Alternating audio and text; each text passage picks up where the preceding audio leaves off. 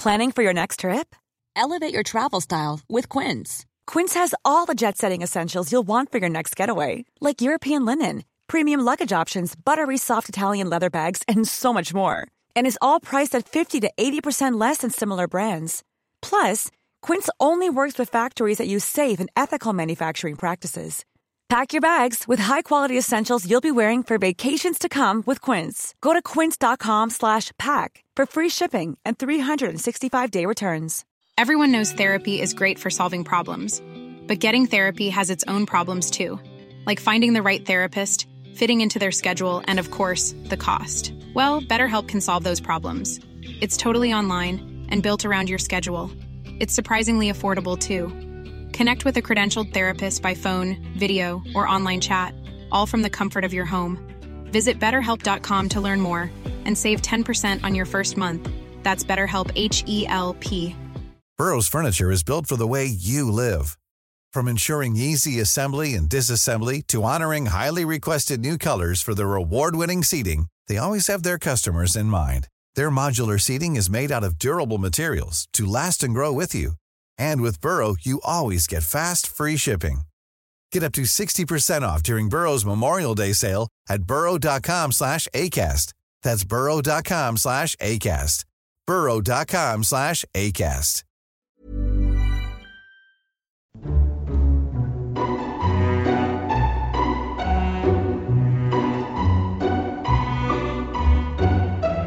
Hello and welcome to Lore Watch, a roundtable freeform discussion about lore and the games of Blizzard Entertainment. I'm Ann Stickney, one of two lore-focused writers over at Blizzard Watch, and I've got both of my wonderful co-hosts with me today. First up, he's the other lore writer over on Blizzard Watch, and that would be Matt Rossi. Hey, Rossi. Hey, everybody. How's it going? This has nothing to do with anything, but I was walking to the store, there's a store down the road, I was walking to it, and I saw a van go by. And the van had, I don't know that it was supposed to be Varian Wrynn, but it looked like it was supposed to be Varian Wrynn's face, like just on the side of the van. This huge big chin face, and just drove by real fast. And I was like, can you come back so I can see? Yeah, I don't know if it was just somebody else's face, but the chin was enormous, so I think it might have been Varian. I think one of the best things that I ever saw was when I was living in California, and there was a man there who legit had a mystery machine painted exactly like the cartoons. It was all... I never saw the person that drove it. I just saw it parked around town. Anyway, we should also introduce our other co-host. He would be our shaman writer and also a lore aficionado as well, and that would be Joe Perez. Hey, Joe. Hello. I don't have any vans with Varian Wrynn's face on it, but we do have somebody locally who has the Jurassic Park rover from the first movie. Oh, like the actual one used in the movie? No, I mean, it's just as close as they could possibly get to it. Like, the dude, actually cut it up and redid everything. I'm not getting in that. No, not going to get in that. What, you don't like dinosaurs? I like dinosaurs just fine when they're not eating me. Does it have a glass of water on the dashboard, or? I don't know. I've never been in it. You know, just for visual purposes, have the glass of water. Boom, boom, you know what I'm talking about. Anyway. Yes. Moving on. Hi, we talk about Blizzard lore. Today, we're going to be talking about World of Warcraft lore, which is kind of where our focus has mostly been all this time. Mostly because it's the only game that's really got a lot of ongoing lore besides Overwatch, and Overwatch hasn't really had much new lately, except for the hamster. But I don't know if we could devote a show to talking about Hammond, really. I would sure try. But we have Patch 8.0 coming out on Tuesday, which is great and everything. It also signals kind of the death knell for Legion. We're pretty much moving out of Legion altogether. So what I wanted to talk about this week, we have some emails and maybe we'll get to those a little bit later, but what I wanted to talk about this week in particular was just Legion itself and kind of do a little retrospective in terms of what worked lore-wise and what didn't work and how we felt the expansion went on a lore level. I know myself, I consider it a vast improvement over Warlords of Draenor, and I'm pretty sure that both of you agree with me on that point. But what were you guys' favorite parts about Legion, like lore-wise? What do you think? Artifacts. What do you think worked the best? Artifacts, absolutely the artifacts. I think in a way they may have done themselves an injury in that I don't know how they're going to top this, but I loved that the artifacts managed to pull together so many different threads from the past, from, other worlds that we'd never seen. And it gave every class their own unique something. I remember, I think this was a conversation with myself and Alex, Joe, and Maticus at one point, way back in the day, about the various class-specific quests from the old game. Yep. Like the priest weapon. Benediction and Rockdalar and Quelsarar, which was Pally Warrior. There was something about that was always really cool. And that we always said, it's a shame that they don't do those anymore. And then this expansion happened, and they did them. For everybody. 36 of them. Yeah. Yeah, it was just amazing. There are some flaws with it, and I'm sure we could talk about flaws with it, but in terms of pure storytelling, that was just so much that you only going to get to see in one class, and you'd even only within one spec. So there was just a lot. I really think the artifacts are my favorite part of this expansion. What about you, Joe? I mean, I would definitely agree with artifacts. I would say that the original dropping of order halls also falls into that same vein, because the order hall campaign, whether just taken as a whole, I think they were all really well done and tell a cohesive story for at least all of the classes that I've played through the order hall campaigns. And it goes back to that same thing that we're talking about, where you had these quests that were very sort of specific to your class. Well, here you have different outcomes, like, the shaman being able to reunite the elementals again, the elemental generals. That's huge. That was a big thing. Visiting all these old places that we, sort of lost to antiquity just due to the nature of, how long ago was Cataclysm? Well, it's been a while at this point. Here's a reminder. And just sort of getting all of that, and then having that, I still have screenshots. I took 80,000 screenshots of sitting there with all of the new elemental lords and their commanders. I'm yeah, it was just a good feeling. And the same thing with working through the paladin order hall stuff and the druid order hall stuff. It made me feel invested again in the story of those classes, because I feel like they each were sort of their finger was on the pulse of the root of the story for the class there. I think, I agree with both of you, but the thing that I really appreciate about both order halls and artifacts in general is that we got these giant chunks of story that were personalized to each class and each class's individual specs, but it didn't take away anything from the leveling experience. If anything, the zone storylines and everything were just as complicated, if not more so, and just as involved, if not more so, than what we saw in Warlords. Because that, I do have to give that to Warlords. Warlords had an absolutely fantastic leveling experience. It was really well done. It was very well paced. Each zone had its own unique story. It had, the cinematics at the high points and things, and they brought all of that forward, but they also delivered a ton of individualized story content on top of all of this stuff without actually taking away anything from the leveling zones. And the other thing that I really appreciate, and I think Legion has kind of edged out Mists of Pandaria in my favorite expansion order list, which I didn't think anything would ever top Pandaria, because I loved Pandaria a lot. I thought that it was really, really well done from a story standpoint. Maybe some people didn't appreciate the glut of daily quests and everything, but at the same time, you cannot deny that Pandaria had probably one of the most compelling stories of any of the expansions, really. But Suramar. Let's talk about Suramar, because Suramar was something a little bit different. Suramar ended up being... It wasn't just endgame content. It was like an entire leveling zone dedicated to people who had finished leveling. And we've never had anything on that scope for endgame content before. We've had daily quests, yeah, sure, but we've never had an ongoing progressive story at endgame to keep everybody busy until, different tiers of raids started coming out. And, on top of that, the pacing in general, we were constantly getting new story. We weren't getting new story maybe every patch, but we were getting little bits and pieces here and there. It never went away. Like we're about to hit patch 8.0 on Tuesday, and I still feel like there's stuff that I haven't done, and there's a lot of stuff that I haven't seen yet. The city is massive, and that's the thing to sort of take. Like, you hit the nail on the head when you said it's like a leveling zone for people that finish leveling. That is a great description of it. Yeah, because it feels honestly, legitly like a living city, and this is a conversation that I had with Raids and a bunch of my other D&D buddies.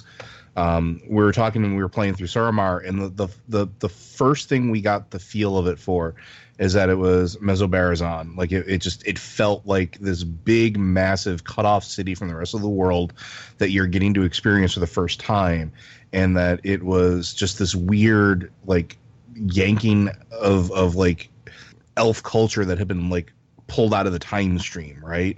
Where it had just sort of evolved, and you as the player got to go experience it, whether it was a quest to go run down an errant dinosaur, or whether it was like, the little NPCs that you can talk to that are hidden in the houses, or trying to figure out your way through the massive, city structure of waterways and figure out where everything is. There were so many little bits and pieces. Yeah, like the grappling hook points throughout the city. It took forever for me to figure out what the heck those things looked like, because for a while they don't look like the ones in Stormheim at all. No, they don't look like the ones in Stormheim, and they're also kind of hidden here and there. So you really had to look really close to see what the heck those little pegs looked like. And they didn't really stick out anywhere. But once I found them, it added like a whole new dimension to, and I mean, Suramar had enough of a dimension in and of itself. There was this persistent sense of danger, because even though you were in disguise throughout the thing, there were still those NPCs all over the place, and I don't think I'm ever going to be able to hear an illusion without thinking of Suramar from now on. But beyond that, I mean, there were the little pots all over the place, and you could hide in the pot to get away from people. If you had been seen, you could use the grappling hook to get up above and get out of harm's way if you had to. And the fact that there were like NPCs all over the place, and you had choices, like there were NPCs where you could give them some of the mana that you had collected just to be nice, because they were sitting there starving, and you could just hand over five of them to these people. Did you guys ever do that? There wasn't really a benefit for doing it. I just did it because I was like, oh no, you're starving. This isn't good. Here, have some stuff. And it was an RP delight at that point. Yeah. It was just one of those little kind of side quirk things. Now, Borealis and Dazara Lore in Battle for Azeroth are both looking like they're shaping up to be the same kind of city, only instead of being a questing hub zone or whatever, they're actually like the capital cities for either faction when you're on Zandalar or when you're on Kul Tiras, which is fantastic, and I love that to bits. But what I'm hoping is that we still get... That's the only thing that I'm kind of worried about with Battle for Azeroth, and it's the same worry that I have going into any expansion, and I have the same worry going into Legion, and I think we talked about that before. I think we probably talked about that before, where when you are playing on a beta, you only see up to a certain point. You can level up to max level on beta, but you're not seeing anything that comes in endgame. Not really. You don't even see any of the cutscenes or anything like that either, too, which are a huge part of the unlocks, like, as you go through things. No, but beyond that, though, what I usually find myself really concerned with, and the big worry that I have is, are we going to have enough stuff to do at once you reach 120 to keep us occupied? And I have to say, after seeing what Legion managed to deliver, I do have more confidence that yes, we will, but I don't think it's going to be a repeat. We're not going to get Suramar Part 2, which kind of it makes me sad in a way, because I really loved Suramar that much. But I'm going to be the dissenting voice here. You can be the dissenting voice if you want to. Suramar did not grab me the way it grabbed you and other people. I did it to get the achievement and everything. And then, like, I know people who went back and played multiple characters and loved it. For me, I was like, nope, this ain't it. I don't like it. And it wasn't like, part of it was quite simply the incredible pain in the butt of an illusion. What are you hiding? Just after a while, I got sick of it. I felt like, can we stop this now? All that's going to happen is you're going to blow my disguise, and then I'm going to murder you. Because that's what ended up happening. And it wasn't a good story moment for me. I felt like that was a cool story moment when you started infiltrating and you started going to Suramar. Okay, this is a cool story moment. The place is on edge, but once you get to a certain point, I felt like this needed to change. And in a really weird sort of way, I felt like Argus actually did for me what Suramar did for you. And I know we're not talking about that yet. We're still talking about Suramar, so I'm not going to go belabor We're going to get to Argus because, yeah. But in terms of I get why people liked Suramar. I've never said it isn't quality or it isn't good, but it didn't work for me that way. I didn't get that feeling. I'm not in a weird sort of way. I actually like Borealis, and I keep saying Durazalor, and it's not Durazalor. It's Dazaralor. Dazaralor, yeah. I think they're actually better for me in that they're more hubs. They're not just big adventure zones. They're actually places to go and relax a little bit. So I'm maybe more optimistic about them, but their story is more complex too anyway. So we can't really cover that now. But yeah, Suramar for me was so close, but didn't quite get there. I did not get, the story was good, certainly. Especially near the end of it. I will say this. I really liked the characters in Suramar, specifically the characters you help. Yeah. They did a really good job making me actually care about them, to the point where my heart got broken by Suramar at the expansion. I know.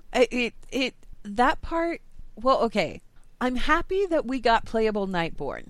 Don't get me wrong. I am happy that we got playable Nightborn, and I do believe that the reasoning that they gave for them siding with the Horde is solid reasoning, sure.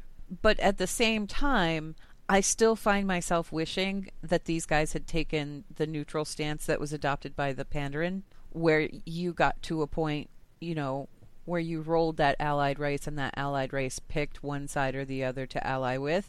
But that wouldn't have made them a really true allied race, because it would have been split right down the middle, and then you have Nightborn fighting each other, and that's kind of the last thing that they want to do at this point, because what did they just get done doing, So yeah. It does make sense in a way, but at the same time, I do find myself a little bit disappointed, just because, like I said, I had hoped that people would be able to play them on both sides. You know what I mean? I get exactly what you're saying, and I understand why they're Horde. And I do have a Nightborn warrior now, so I understand why they're Horde. It makes sense that they're Horde. I'm not arguing it doesn't. But I played a Night Elf through Suramar, and so from my experience playing it, a Night Elf saved them. It feels kind of disappointing, because it's like I invested all this time into saving you guys, and you chose the other side. Yeah, and I feel like this is a case where Blizzard kind of didn't understand how popular these characters were going to be, and how popular this race was going to be. I don't know if it's impossible to say. I don't know if they knew going in that, we're going to have all these playable races in the next expansion, because we know they're developing the next expansion while we're getting the previous one. We knew they were working on Battle well before Legion was even out. So this is not something I can answer, but I definitely feel like, and I mean, Joe hasn't talked for a little bit, so maybe he'll have an opinion. I feel like they kind of made one runaway success, and then they had to come up with others. What's the other Horde race going to be? Okay, Tauren. Yeah, we can have the High Mountain Tauren. Those are cool, right? And we'll have evil elves, but they're not evil. They're just void elves. That's good. And shiny Draenei. Yeah, and none of them were the emotional connection of Suramar behind them. Well, I mean, that depends on the player, because I had a huge emotional attachment to Thunder Totem in general and High Mountain Tauren, because but no Alliance player thought for even a second that the High Mountain would join the Alliance. Sure, and that's fine, but you're also not going to have those. I don't know a single Horde player that thought that the Lightborn were going to, or Lightforged were going to. Yeah, but did you join you the Horde? I mean, though, neither the Lightforged nor the High Mountain had that enormous amount of story behind them. I would argue that they did. It's just not presented in the same way, because Lightforged, all of Argus, all of High Argus, Mountain Tauren, all of High Mountain. I would say that High Mountain probably had more of an emotional investment with me than the stuff on Argus, just because the stuff that was going on High Mountain, I was really directly involved with. And when we got to Argus, it was like, yeah, we showed up, but these people have already been here for 1,000 years. Yeah, you know what I mean? We were just joining a war. Yeah, there wasn't quite the same degree of emotional attachment to the light forged as there was. And of course, the Void Elves are brand new. It's like, oh, okay, that's how you guys are going to introduce these guys. I think it's interesting that they decided to bring. I find the choices for the factions interesting because the Alliance got two powerhouses, like magic powerhouses, in two very different specializations. You've got the Light Forge, and obviously they're more wholly focused on the light. They've been supercharged with the light, essentially. And then you've got the Void Elves, who have been supercharged with the void. So the Alliance managed to pull in two of these incredibly powerful magic users with all kinds of potential. And maybe the Horde got the short end of the stick in that fashion, because the Nightborn, yes, they're powerful, yes, they're amazing spellcasters and everything, but the Nightwell's dying out. So how powerful are these guys going to be realistically once that has completely petered out? That's interesting, because a discussion I had with someone from the guild that I currently hang out in, he made the point that of these groups, the High Mountain might actually be the strongest in terms of pure magic, because they have a really strong shamanic, like, elemental component. Mm-hmm. They're the ones who've had that. They had that hammer for eons. They've had thousands and thousands of years. Yeah, and they were the ones who, like, when that hammer got into the hands of Dargul, he immediately started misusing it. But they had that thing for 10,000 years, and they didn't misuse it once. So there's something, like, it's also interesting because when you do this, of the 4 stories that you do for the allied races, I feel like we can talk about this, but maybe you guys want to wait on it. I don't know. We're kind of veering into Battle for Azeroth content, because the allied races are pretty much tied into that, and I really kind of want to. Yeah, but these are all Legion stories, though. This is all stuff you do now. Yeah, but I do kind of want to turn the focus more to Legion. Obviously, we've got mixed opinions about Suramar. Rossi, you didn't think it was the greatest thing since sliced bread. Joe and I feel differently. It's not that it's not good. It's just you get to a point in lore. They get to a point in lore stuff where either it hits you or it doesn't. Yeah. Like, either there's a resonance or there doesn't. And I wanted to like Suramar a lot, because there's a lot of really, like, when you look at it, I think objectively anyone can look at Suramar and say, this is a brand new way to do this in World of Warcraft, and it's very, very impressive. Yeah. You don't have to necessarily like all the story stuff, but to a degree, I don't think it's Suramar's fault as much as it was of the fault of where I was in the game at that time. Yeah. And what then happened after. Then that's not something you can really, that's not Suramar's fault that they did something later that I didn't like. For me, I really like the idea of a story about rebellion. That was part of the reason why I really dug the end of Mists of Pandaria, because the Horde was essentially turning on itself. But it had that whole Dark Spirit rebellion element towards the end, and I really found that really compelling, given that as a Horde player, I didn't agree with anything that Garrosh was doing, and I felt really terrible about everything that I was doing in Pandaria. So Siege of Orgrimmar kind of gave me a chance, story-wise, to get some kind of try and redeem some sort of respect for my character and the faction that I had chosen to play. It just made me feel bad about being Horde. Really, that's what Pandaria did until the end there. Suramar, the way that the Suramar story played out was absolutely fascinating to me. And you saw like the first glimmer of it in that comic that they released before Legion was even out, with with a Nightborn and everything, and it kind of set up what was going on with Thalystra, and then you ran into Thalystra in game, and it just went from there. But it was like every NPC that I ran into and had some kind of interaction with in Suramar, I immediately started caring about. And maybe that's just me, and that's just the kind of player that I am. I'm a sucker for a good rebellion story. I'm a sucker for a good underground movement and all that other stuff. And the way that it felt, it felt vaguely like, somebody's put some Assassin's Creed in my Warcraft. I really appreciated that. But let's move on outside of that. I want to talk about the Broken Shore, because the Broken Shore and the Return to Broken Shore and the Tomb of Sargeras were all pretty much hyped right from the beginning of Legion. We were expecting that we would have to go there, and we were expecting that we would have to clear things out, and we were expecting that we would have to deal with Gul'dan. We were expecting we would have to deal with all of this other stuff. Turned out we dealt with Gul'dan and Nighthold, and then Tomb of Sargeras turned out to be something else entirely, where we were dealing with Kil'jaeden. How do you guys feel about the Broken Shore experience? Because I feel like that was probably the one weak point in the game for me. I honestly felt like it was stronger because it got... This is one of those times where I feel like it's stronger for the Alliance because you get to see more and you get to see something that I think is pretty important, but the Horde didn't get any corresponding stuff. The Anduin thing was probably one of the best things I've ever seen. I want to hear from Joe, though. Joe, how do you feel Broken Shore went? Mostly meh. Like, and this is just... I know people loved it, but I didn't. Like, it was one of those things where, like, the intro and everything that led up to it and all of the events that sort of started everything off were great. Those are great story moments. Those are great cinematic moments. They were great jumping off points for all of the stories that were about to take place. But when we went back there, it just felt like, to me, more like, here's just a daily quest hub, go have fun. And that's it. Like, there wasn't really anything that felt heavy until actually going into the tomb. Like, Tomb of Sargeras as a raid, that was fantastic. I loved that raid. I really loved the dungeon that they introduced, too. And I loved the Cathedral of Night.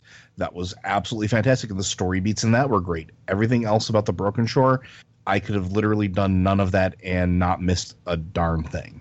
And Rossi, I think...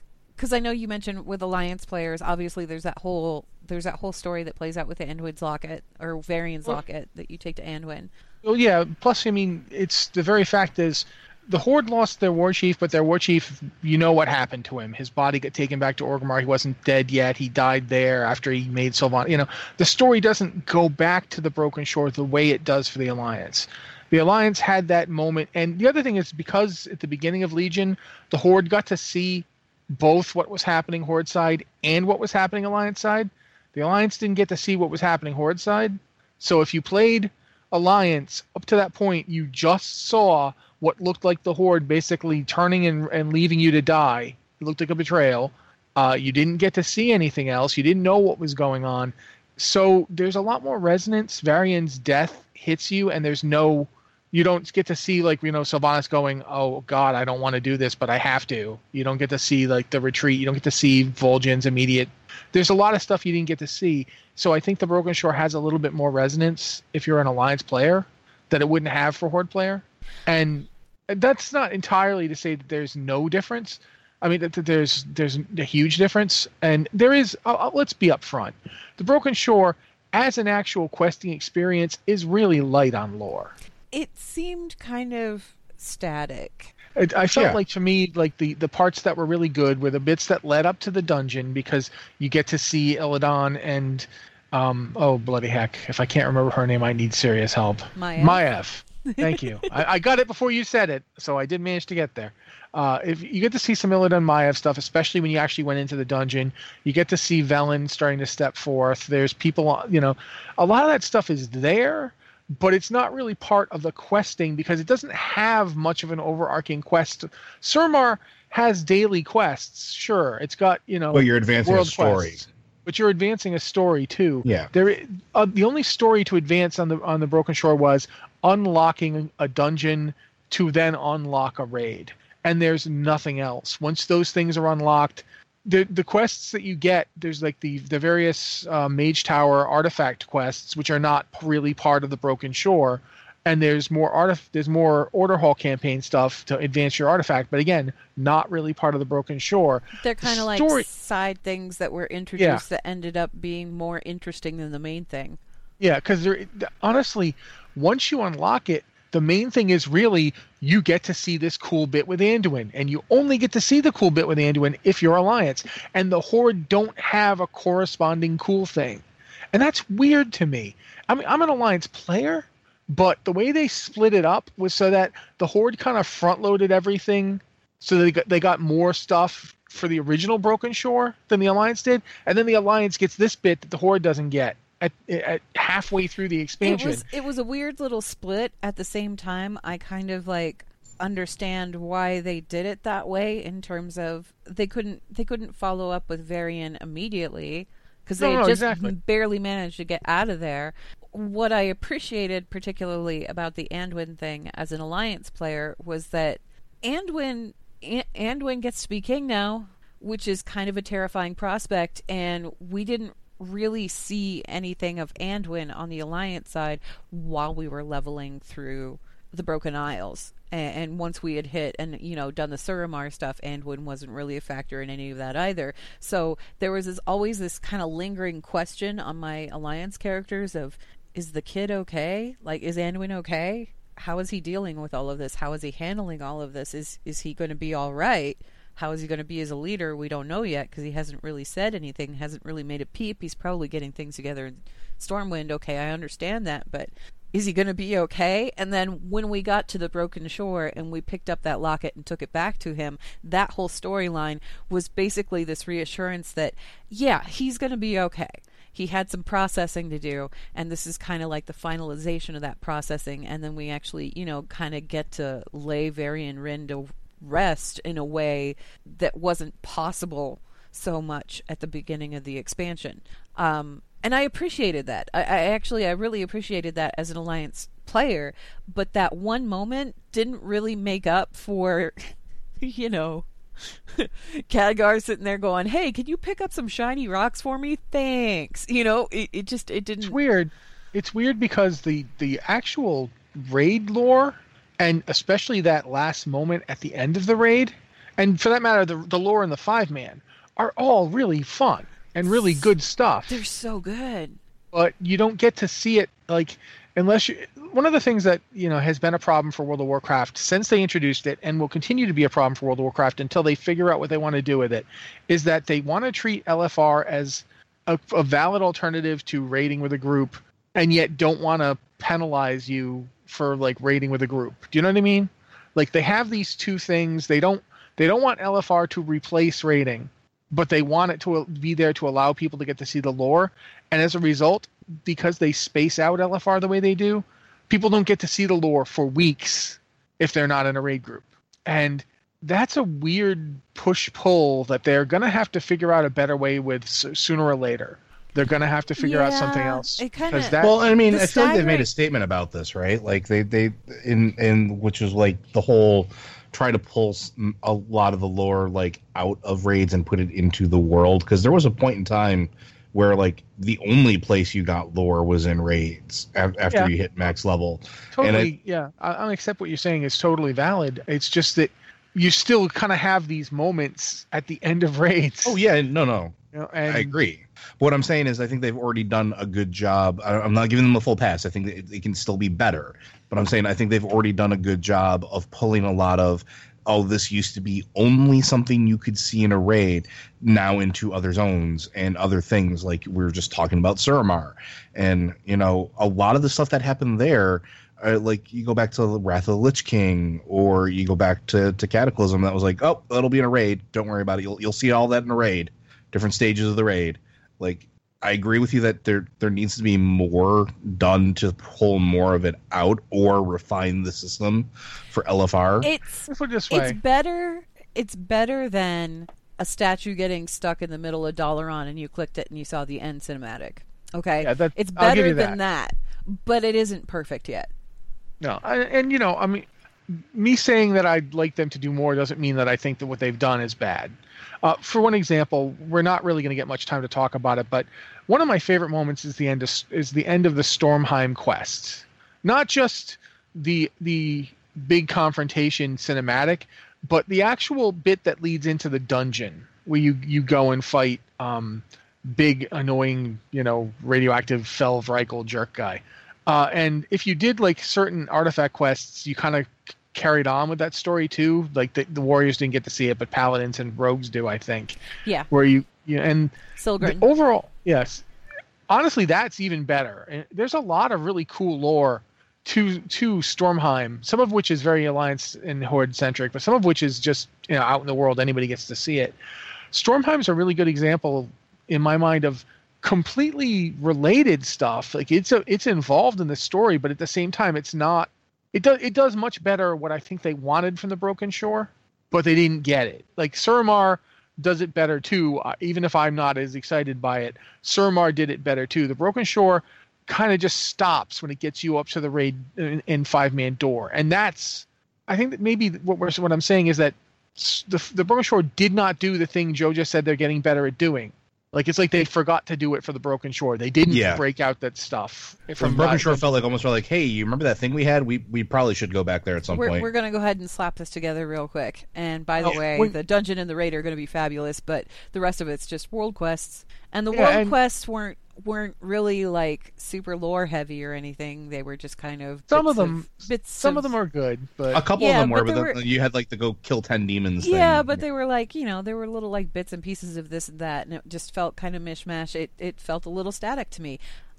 We have a limited amount of time to work with, so I'm going to go ahead and push us forward here because we need to talk about Argus, because I think that Argus succeeded on every point that the Broken Shore did not, and then some. Yeah.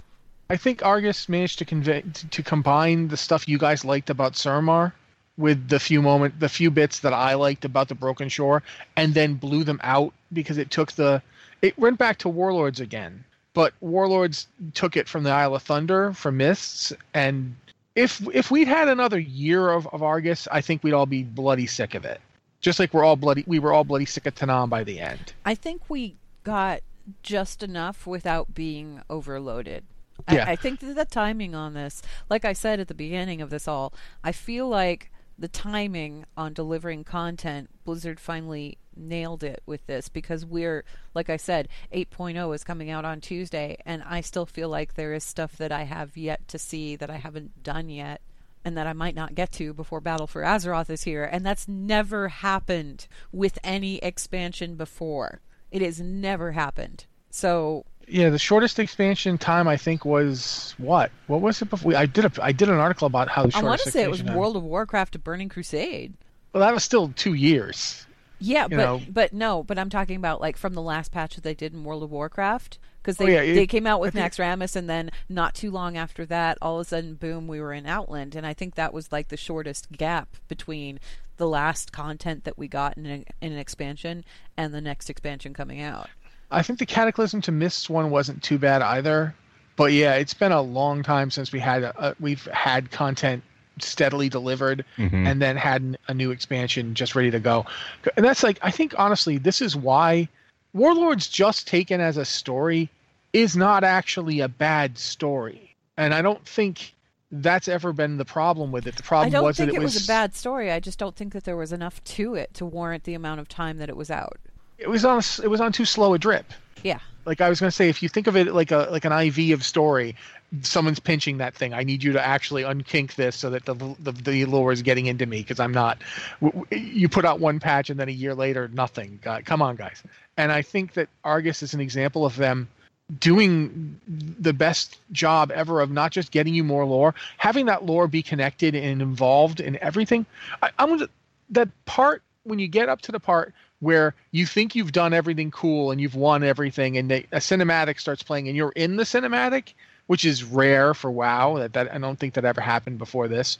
And you're watching it and you're like, yeah, everything's fine. And then suddenly everything is not fine. And I really appreciate what they're doing with cinematics. It's something that they've started to utilize, and I think we're going to see more of it in Battle for Azeroth, where your character kind of... The first time I ever remember seeing anything like that was in Throne of Thunder, when you were approaching and the bridge broke out from underneath you. Yes, because all the little... Yeah, but you could barely see yourselves, but yeah, you were there. And there was only like it was like the first handful that were through that door got to be in the little cinematic thing, and everybody else was not. But that was the first time we saw that happen. And then with this one, it was like your character front and center. Oh, by the way, everything's about to just fall apart. This is bad. And you get pulled out of there just in time. But oh man, that cinematic was so cool the first time it played. I think my favorite part about Argus, though, was that Argus has been this vital central point to the Draenei storyline for so long, and particularly with Velen, it tied into who Velen was so completely that seeing him in particular get to go back and see what has become of the world he once knew. And even, confronting those ghosts of his past and that kind of thing. To me, that was completely, it felt good. It felt so good. And the payoff at the end and the resolution of Illidan's storyline felt a lot more satisfying than anything we got in Burning Crusade. It felt good. Well, it's like Joe had said up front, even before they announced Argus, Joe was the one saying that we'd have Argus at the end of this expansion. I actually even said I didn't think it was going to be. So let's just have that out. Joe predicted this, and I said it wasn't. Nah, man, they're Joe not going to. Joe called it. Ting, you get a cookie or something. I don't know. Sweet. I didn't even have to say anything. I just get a cookie. So I have a question for you guys, because I do want to move on here. We've got, like I said, limited amount of time. Is there anything that you expected to see in Legion and didn't get, story-wise? And if so, what was it? Joe? The conclusion of the Sylvanas story from Stormheim really is about the only outstanding thing I have. It just happened, and then I don't know why. Was there anything that you were expecting when we first started playing Legion that you were like, yeah, this is going to be in this expansion, and I think this is going to be in this expansion, and then it just never showed up? Nope. Actually, for the most part, I think everything I anticipated was there, and I got, I think, more than I expected. Okay. Which was good. So I don't really have any complaints about that. Rossi, what about you? I think for me, I kind of thought Ashara might make more of an appearance, and there were Naga involved, and she was definitely plotting, but I thought maybe she'd be more pivotal. But otherwise, no. Pretty much, if anything, they did more than I expected them to do. The artifacts came out of nowhere for me. I didn't really expect what we got out of Gen and Sylvanas was more than I expected we'd get. I really didn't. Surmar came out of absolutely nowhere. I did not expect we'd see that. There's one moment in Surmar that goes to say what I'm saying here. The bit where Tyrande shows up in outside of Surmar and even says, "This was my home. Look what they've done to it." And there's just this feeling of this is what it's like to be 10,000 years old. Everything is gone. You don't the world you were in is just gone, and you'll never get back to it, even if you go back to it. But that was there. I didn't expect that to be there. I didn't think Tyrande would go to Surmar. And there she was. And it's just, they did, I've called this expansion the fan service expansion sometimes, kind of as a joke, but this is the best version of fan service where it's not necessarily, oh, let's just throw stuff in because the fans like it, but it's hey, remember all that stuff we've been talking about since 2004, which goes back to the games that we've been making since the 1980s and 90s, 1990s, obviously. But it was all here, and it was here because it was supposed to be here. It wasn't here just to please you. It was here because it was the logical conclusion of events. So yeah, love it or hate it, and I think I'm on board with saying I loved Legion. You can't argue that they didn't get the bits they were supposed to get to. They made the story beats they had to make. I think there were two things. There were two things that I was expecting that didn't happen, and you mentioned one of them, Rossi. I thought that Ashara was going to play a larger role in this, particularly because we had, obviously, the Eye of Ashara dungeon, and also because at the end of the Ashara quest line, you saw her very briefly. So I thought that whatever she was trying to do with the Stone of the Tides, all of that, I thought that was going to come back in some fashion, particularly since we were dealing with a Legion invasion, and when was the last time Ashara was really relevant?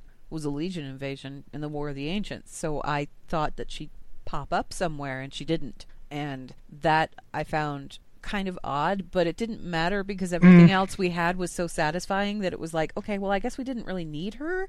See, it always made more. It actually made sense that to me at least, that she didn't have that big of a presence, because I've always associated her more with old gods than Titans. At this point, this was an expansion about Titans. We still had the old god elements kind of playing in there. Not a whole lot of it. Emerald Nightmare and everything, but it was just one of those things where it was this is a plot thread that I thought that they were going to carry out, bring along, and then they didn't do it. And I'm not saying that that's a bad thing or anything. Obviously, as Shara, we may very well see her in Battle for Azeroth in like a much larger role. If we that would don't, be very I would cool, be surprised. because we are dealing with the ocean and the seas and everything else, and that's kind of Azshara's realm. So I expect that we're going to be seeing more out of her in the next expansion, which makes me happy because Azshara is one of those key players that I keep wishing we'd go back to, and then we don't, and I'm like, come on. She's really important, guys. We just need to get to her. So I'm hoping we see her in Battle for Azeroth. And the other one is the one that I have been lamenting ever since beta, and you know who I'm going to say, Wrathion. This was like, this should have been his expansion. The entirety of his setup in Mists of Pandaria was one of my favorite parts of that expansion. The whole legendary quest chain, everything that he was working towards, and even the end of it where he threw like just this snotty little fit and flew off in his little tiny whelp form. And then we saw him again in War Crimes, and then that was it. And this is the event that he was seeing. Like this, the Legion coming back, that was the thing that Wrathion was so concerned with. So why wasn't he involved somewhere? Like, why wasn't he around? This should have been someplace where he had been at least like a side feature or something, and yet we haven't seen him at all. Not a peep. His friend Anduin, I mean, they are friends. They said that they were friends in War Crimes, is king now. And we still haven't heard a peep from Wrathion. And I don't know if we're going to now. And to me, that just seems like an utter waste of a character who was so compelling from the moment he was introduced at the end of Cataclysm there with that Rogue Legendary quest chain. He was so compelling right from the get-go. And don't get me wrong. I'm not saying that I'm unhappy with everything that we got in Legion. I'm not. Everything we got was fantastic. It's just that him in particular, that's one of those plot points where I was like, why didn't we include that? Why didn't that come into... That would have been the most logical person to bring back. I think that partially one of the problems, too, is that since we played in the Legion beta, and we played fairly early in the Legion beta, we know that they know that he should have been here because he was here. Briefly, yeah. Yeah, and then they decided not to do that. And it's like, okay, you took him out here. Why did you do that? If you decided to take him out here... And it's not like the voice actor wasn't available, because Aaron Phillips, the guy who does Rathion's voice, he does voices for other elves in Suramar. Like, you can hear him talking with other NPCs in Suramar. So, I mean, he did some recording for the expansion, and I'm like... You guys, come on. And, part of it is, like I said, I love Wrathion. I think he's probably one of the best new characters that they've come up with in a long time, just because he is such a mystery and he's such a unique kind of thing, but without being like a Mary Sue or anything like that most people are like, he's like a special snowflake, Mary Sue, whatever. No, Rathion's not that. He came into existence because of something that we did as players, and everything that he's done since then is kind of, in a way, our fault, because we're the ones who brought him into existence to begin with. And we've seen him in little bits and pieces, like in the Chromie thing, you see him out there at the Black Dragonflight, their shrine out there, but that's it. That's like the only time we see him. And I'm just, can you guys please use this character, because he's so good. He's such a good character. My gosh. It almost makes me wonder if we're going to see him more in BFA, because there are some things where I could see where they could have pulled him out of this, and the armies have gotten to where they need to be. Everybody's in touch with who they need to be in touch with. Things are already in motion, and Wrathion steps away and says, my work is done. I need to go focus on the other thing, which is rebuilding the Titan. And I mean, there's something involved in what you're just saying here. There's another character that I kind of expected to show up for this one and didn't, but who very much might show up if we got an Old Gods expansion. Who's that? Raden. Yeah. Because at the end of Throne of Thunder... Algalon.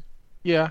But at the end of Throne of Thunder, Raden specifically says, you're doomed, you can't beat what's coming, but you've earned the right to try. And it was by getting... He has when it's Wrathion who sends you to get the Thunder King's heart, and the Thunder King's heart.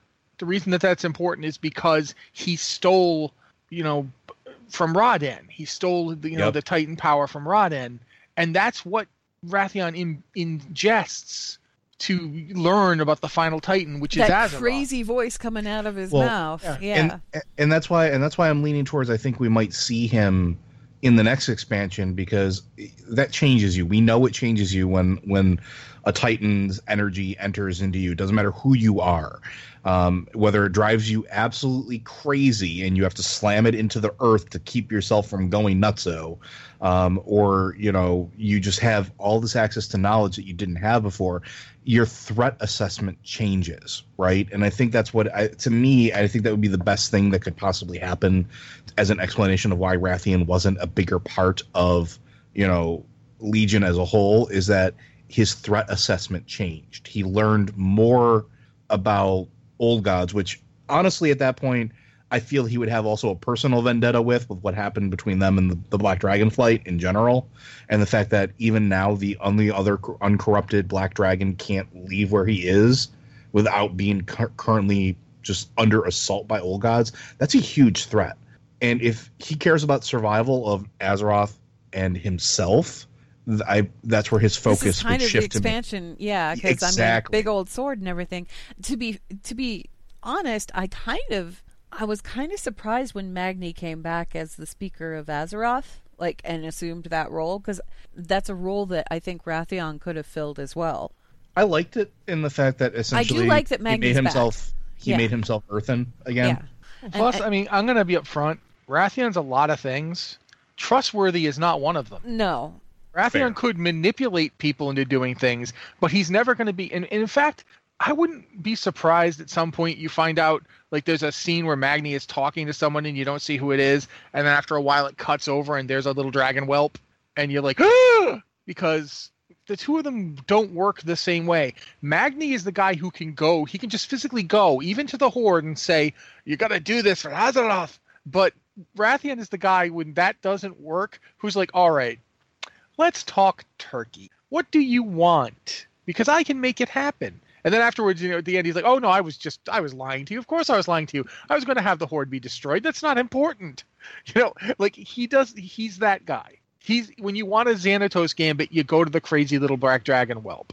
When you want a stirring heroic speech, okay, yeah, go ahead, talk to the diamond person.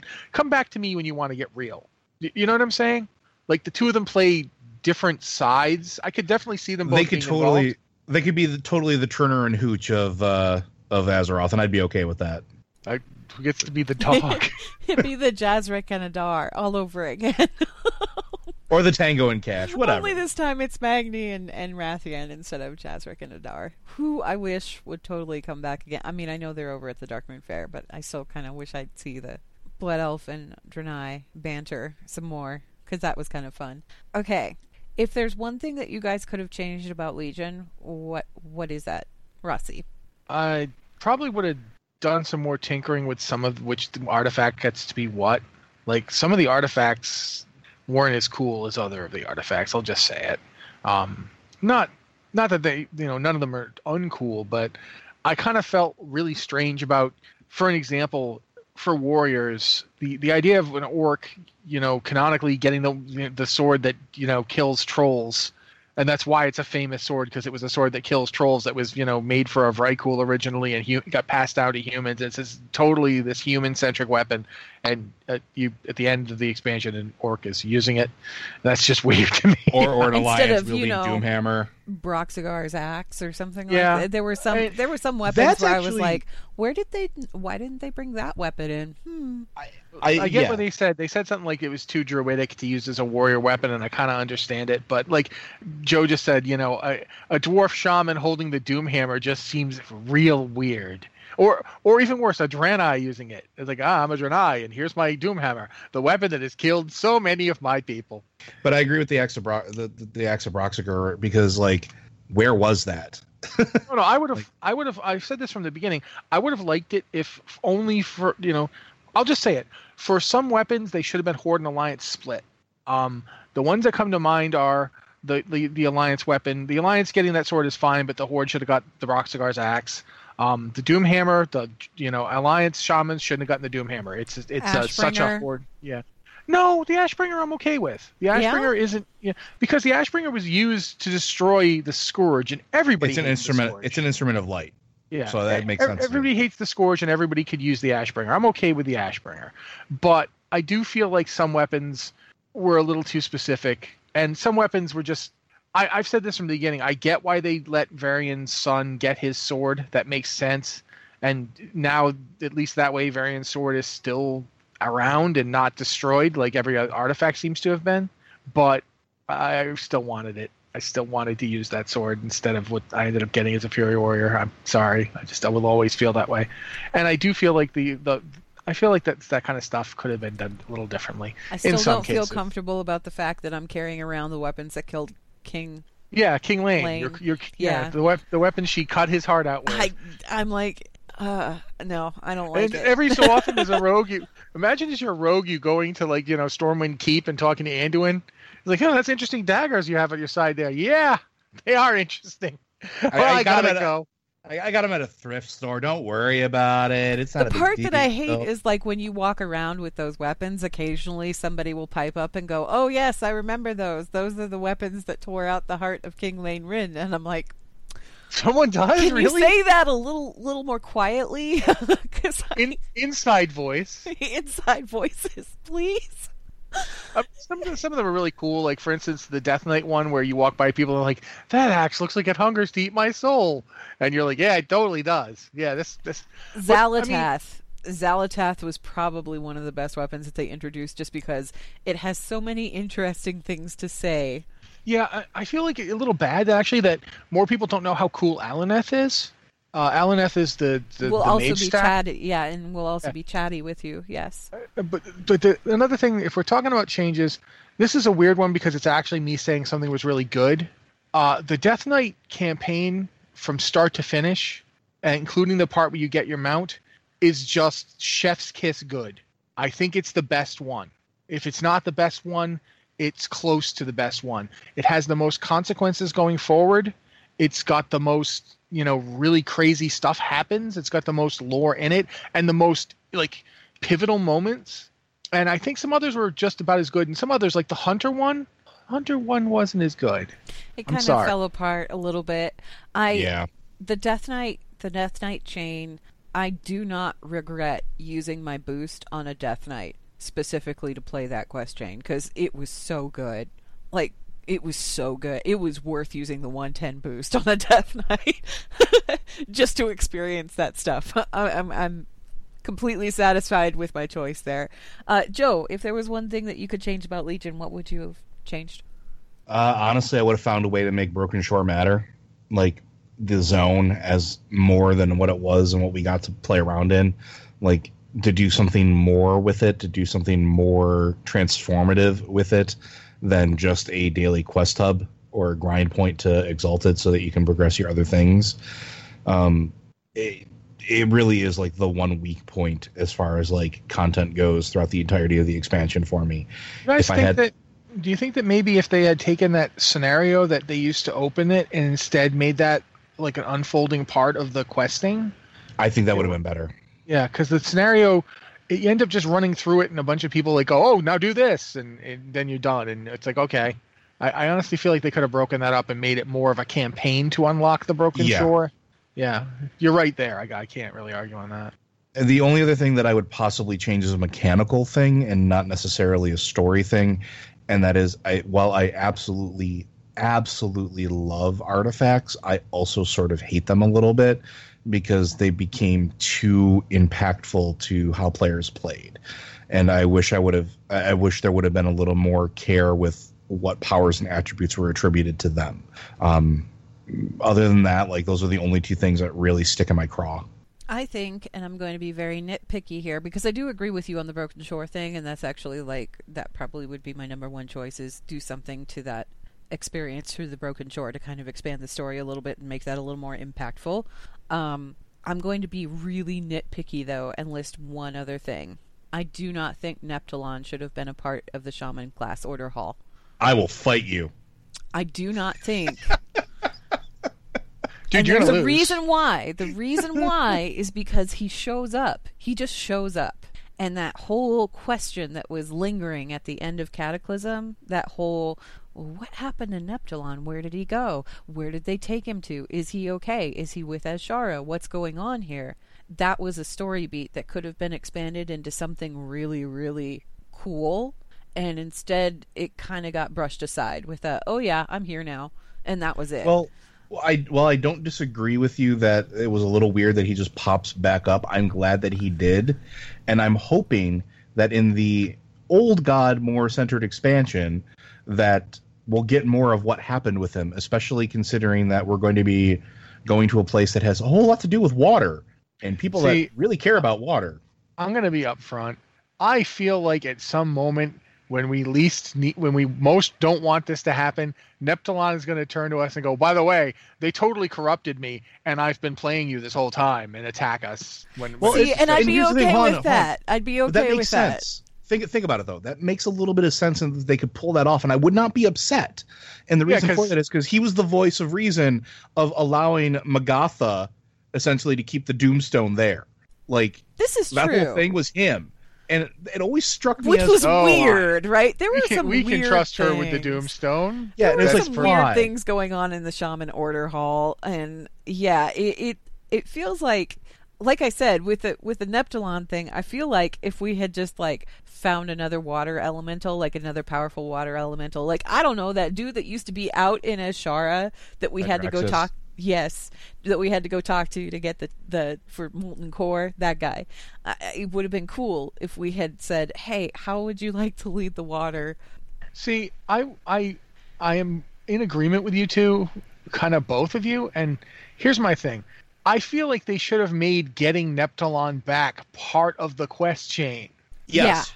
Yeah. They should have, like, we need to get Neptulon back. I'm going to send you to the realm of Azamat where you will fight, the Titanic, Kraken. That would have been cool. I would have been okay with that too. I don't get why they didn't, because they did that for fire elementals. They did, you know what I mean? They had like give me a time walking scenario. Or something where, like, we go back and we are the actual reason that he got freed, or something like that later on, and I'd be okay with that too. Retcon it a little bit. That's fine. They put in Thunderon, for God's sake, and had us do stuff to get Thunderon back. If we can get Thunderon back, why the heck can't we get, Neptulon just is like, oh yeah, I was fine. No, see, what happened was a gigantic Kraken grabbed my face and pulled me off. But then I was like, hey, I'm made of water. So I just squirted out. It's cool. Don't worry about me. I'm certainly not corrupted by the old gods and their agent here to, betray you at a pivotal moment. No, I'm cool. What's going on? I still maintain that him and the squid just went off to get married. Like, I've been saying that for years. I just think it would be cool. Plan. I just think it would have been cool if we had established somebody else as like the Lord of the Oceans or whatever, and said, okay, you're going to be in our class order hall. You're the leader now. And then later on, Neptulon shows up again and says, excuse me, you did what? No, there's only one ruler of the waves here, and I'm him. I know, because Azshara told me so. And then he tries to kick our butts. There's like all kinds of stuff that they could have done with him. I feel like that was a story beat that was just kind of like, we're just going to let that drop. And I wish it hadn't been dropped. Guys, do we have any ideas for Neptulon? Nope. All right, whatever. Anyway, regardless, we're kind of out of time here. We're actually a little over time, so I want to go ahead and wrap up the show.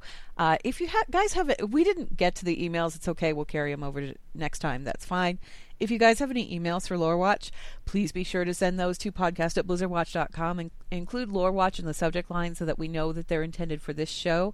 Obviously, with 8.0 coming out, people are going to have questions about the lore stuff that happens in 8.0, and that is going to be free and fair game for the next episode. So yeah, all spoiler warnings are off as of then. So if you have any questions about the content that you're playing through once 8.0 hits, send them our way. Podcast@blizzardwatch.com, Lore Watch in the subject line, so we know it's for this show. For you guys, the listeners of Blizzard Watch, Audible is offering a free audiobook download with a free 30-day trial to give you the opportunity to check out their service.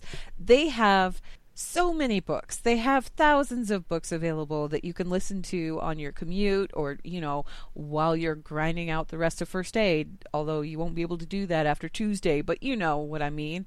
when you're doing your random stuff in Azeroth, you can easily have an audiobook playing, and Audible has all kinds of those, including a lot of Blizzard books. I know we talked about War Crimes. I believe the audiobook for War Crimes is still available on Audible. And Before the Storm, the newest novel that just came out by Christy Golden, that one is also available on Audible. You can download either of those as your free audiobook download, so why not? It's lore, it's cool, it's fun. You can download many of those titles or any of the others that are available by going to blizzardwatch.com/audible, and every sign up helps support the show. Blizzard Watch. It's made possible due to the generous contributions at patreon.com/blizzardwatch, and your continued support means that this podcast site and community is able to thrive and grow. Blizzard Watch supporters enjoy exclusive benefits like early access to the podcast, a better chance at having your question answered on our podcast or the queue, and an ads-free site experience. Okay, final thoughts. I want you guys to pick one, just one, and this is going to be a hard question. Who was your favorite character from Legion? Joe. Ebonhorn. Okay. Just because of the big reveal with him and everything that leads up to it, and the fact that, like, here's this big powerful person, this big powerful creature who's been around forever in the world, has seen so many pivotal things, literally takes you through all of these huge pivotal moments. Like, it was just such a cool thing to go back and he facilitated being home, and showed how the High Mountain Tauren were sort of intertwined with the Ancients in a way that, like, you didn't really expect, and shows how deep their connection to to Azeroth goes. And then having that big reveal at the end where you go through and do everything in Neltharion's lair, and all those flashbacks there as well, or the little hidden area where he sends you back and you fight against what look like agents of Algalon, almost essentially, basically to protect Hulm, and I cannot remember the other troll's name. But, like, it was just such a cool moment. Everything about him is just fun and informative and has weight to it. And I just love the way that the character presented all of that to you, and how he interacts with you throughout the entirety of High Mountain in general. What about you, Rossi? Can you say you like someone because you hate them? Sure. Which character captured your interest the most in Legion? Odin. Oh, yeah? Because he's such a jackass. He's just... There are other characters who are heroic and brave or funny or whatever. I liked Illidan. I liked Khadgar. But I hated Odin. Like, every time he told me to do something, every time he, like, just used me like a Pokemon to fight people for his own amusement, every time he sent me off somewhere without really knowing what I was doing and just kind of dropped me in the... Yeah, Odin. I hate that guy. But my God, he's entertaining. Sitting up there with his flaming beard and getting all upset about everything and just being a total jerk, and possibly being really responsible for why Helya's, everything Helya did is because he's a jackass. Odin. Odin is my jerk of the expansion. I can't help it. He's such an ass. Okay. I'm going to name somebody possibly kind of obscure, but he's still my favorite. And that would be Runus, the Shamed from... Oh, yeah. He was voiced by Jim Cummings, and you only got him for a handful of quests. And at the very end there, the way that those lines are delivered at the very end there, where he says, "My friend, I can't see you anymore," just broke my heart. And I think that a giant reason that Suramar stuck with me the way that it did was specifically because of Runus, because in that short little tiny series of quests that you had him tagging along with you, you got everything you needed to know about the Nightborn's experience, everything you needed to know about the Nightfallen and the Nightborn and that conflict that was going on there. It was all encapsulated in this one dude, and this heartbreaking ending that still makes me cry every time I think about it. I love that guy. And of course, like I said, he was voiced by Jim Cummings. So anytime you have Jim Cummings voice a character, I'm going to love them. I think this is possibly why I like Odin too, because Odin is voiced by the same voice actor who voices Khadgar and who voiced Braytak on Stargate. He's so and good. I can't hear Tony Amendola and not be like, Yeah, okay. You're a jerk, but my God. He's so good. Yeah, you're very good at it. But yeah, Rona, you mentioned him, and I hadn't forgotten him, but it's one of those quiet moments. Yeah. Like, you don't save him, you don't kill him, you just watch, because there's nothing you can do about it. That's all you can do is watch, and it like I said, it kind of perfectly encapsulated everything that was happening in Suramar in one character for one brief moment, and I loved that character so much. So yeah, that's it. That wraps us up on a downer. Sorry, guys. But thank you guys, as always, for listening, and we will see you again in 2 weeks.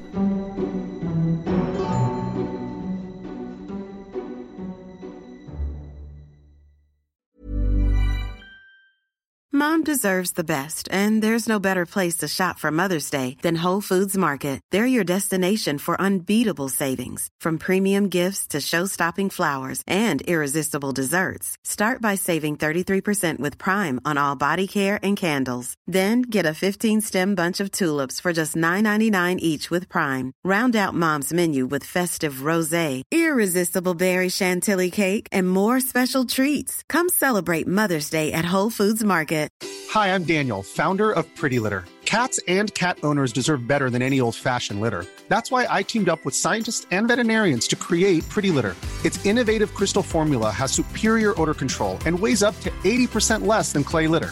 Pretty Litter even monitors health by changing colors to help detect early signs of potential illness. It's the world's smartest kitty litter. Go to prettylitter.com and use code ACAST for 20% off your first order and a free cat toy. Terms and conditions apply. See site for details. Hi, I'm Daniel, founder of Pretty Litter. Cats and cat owners deserve better than any old-fashioned litter. That's why I teamed up with scientists and veterinarians to create Pretty Litter. Its innovative crystal formula has superior odor control and weighs up to 80% less than clay litter. Pretty Litter even monitors health by changing colors to help detect early signs of potential illness. It's the world's smartest kitty litter. Go to prettylitter.com and use code ACAST for 20% off your first order and a free cat toy. Terms and conditions apply. See site for details.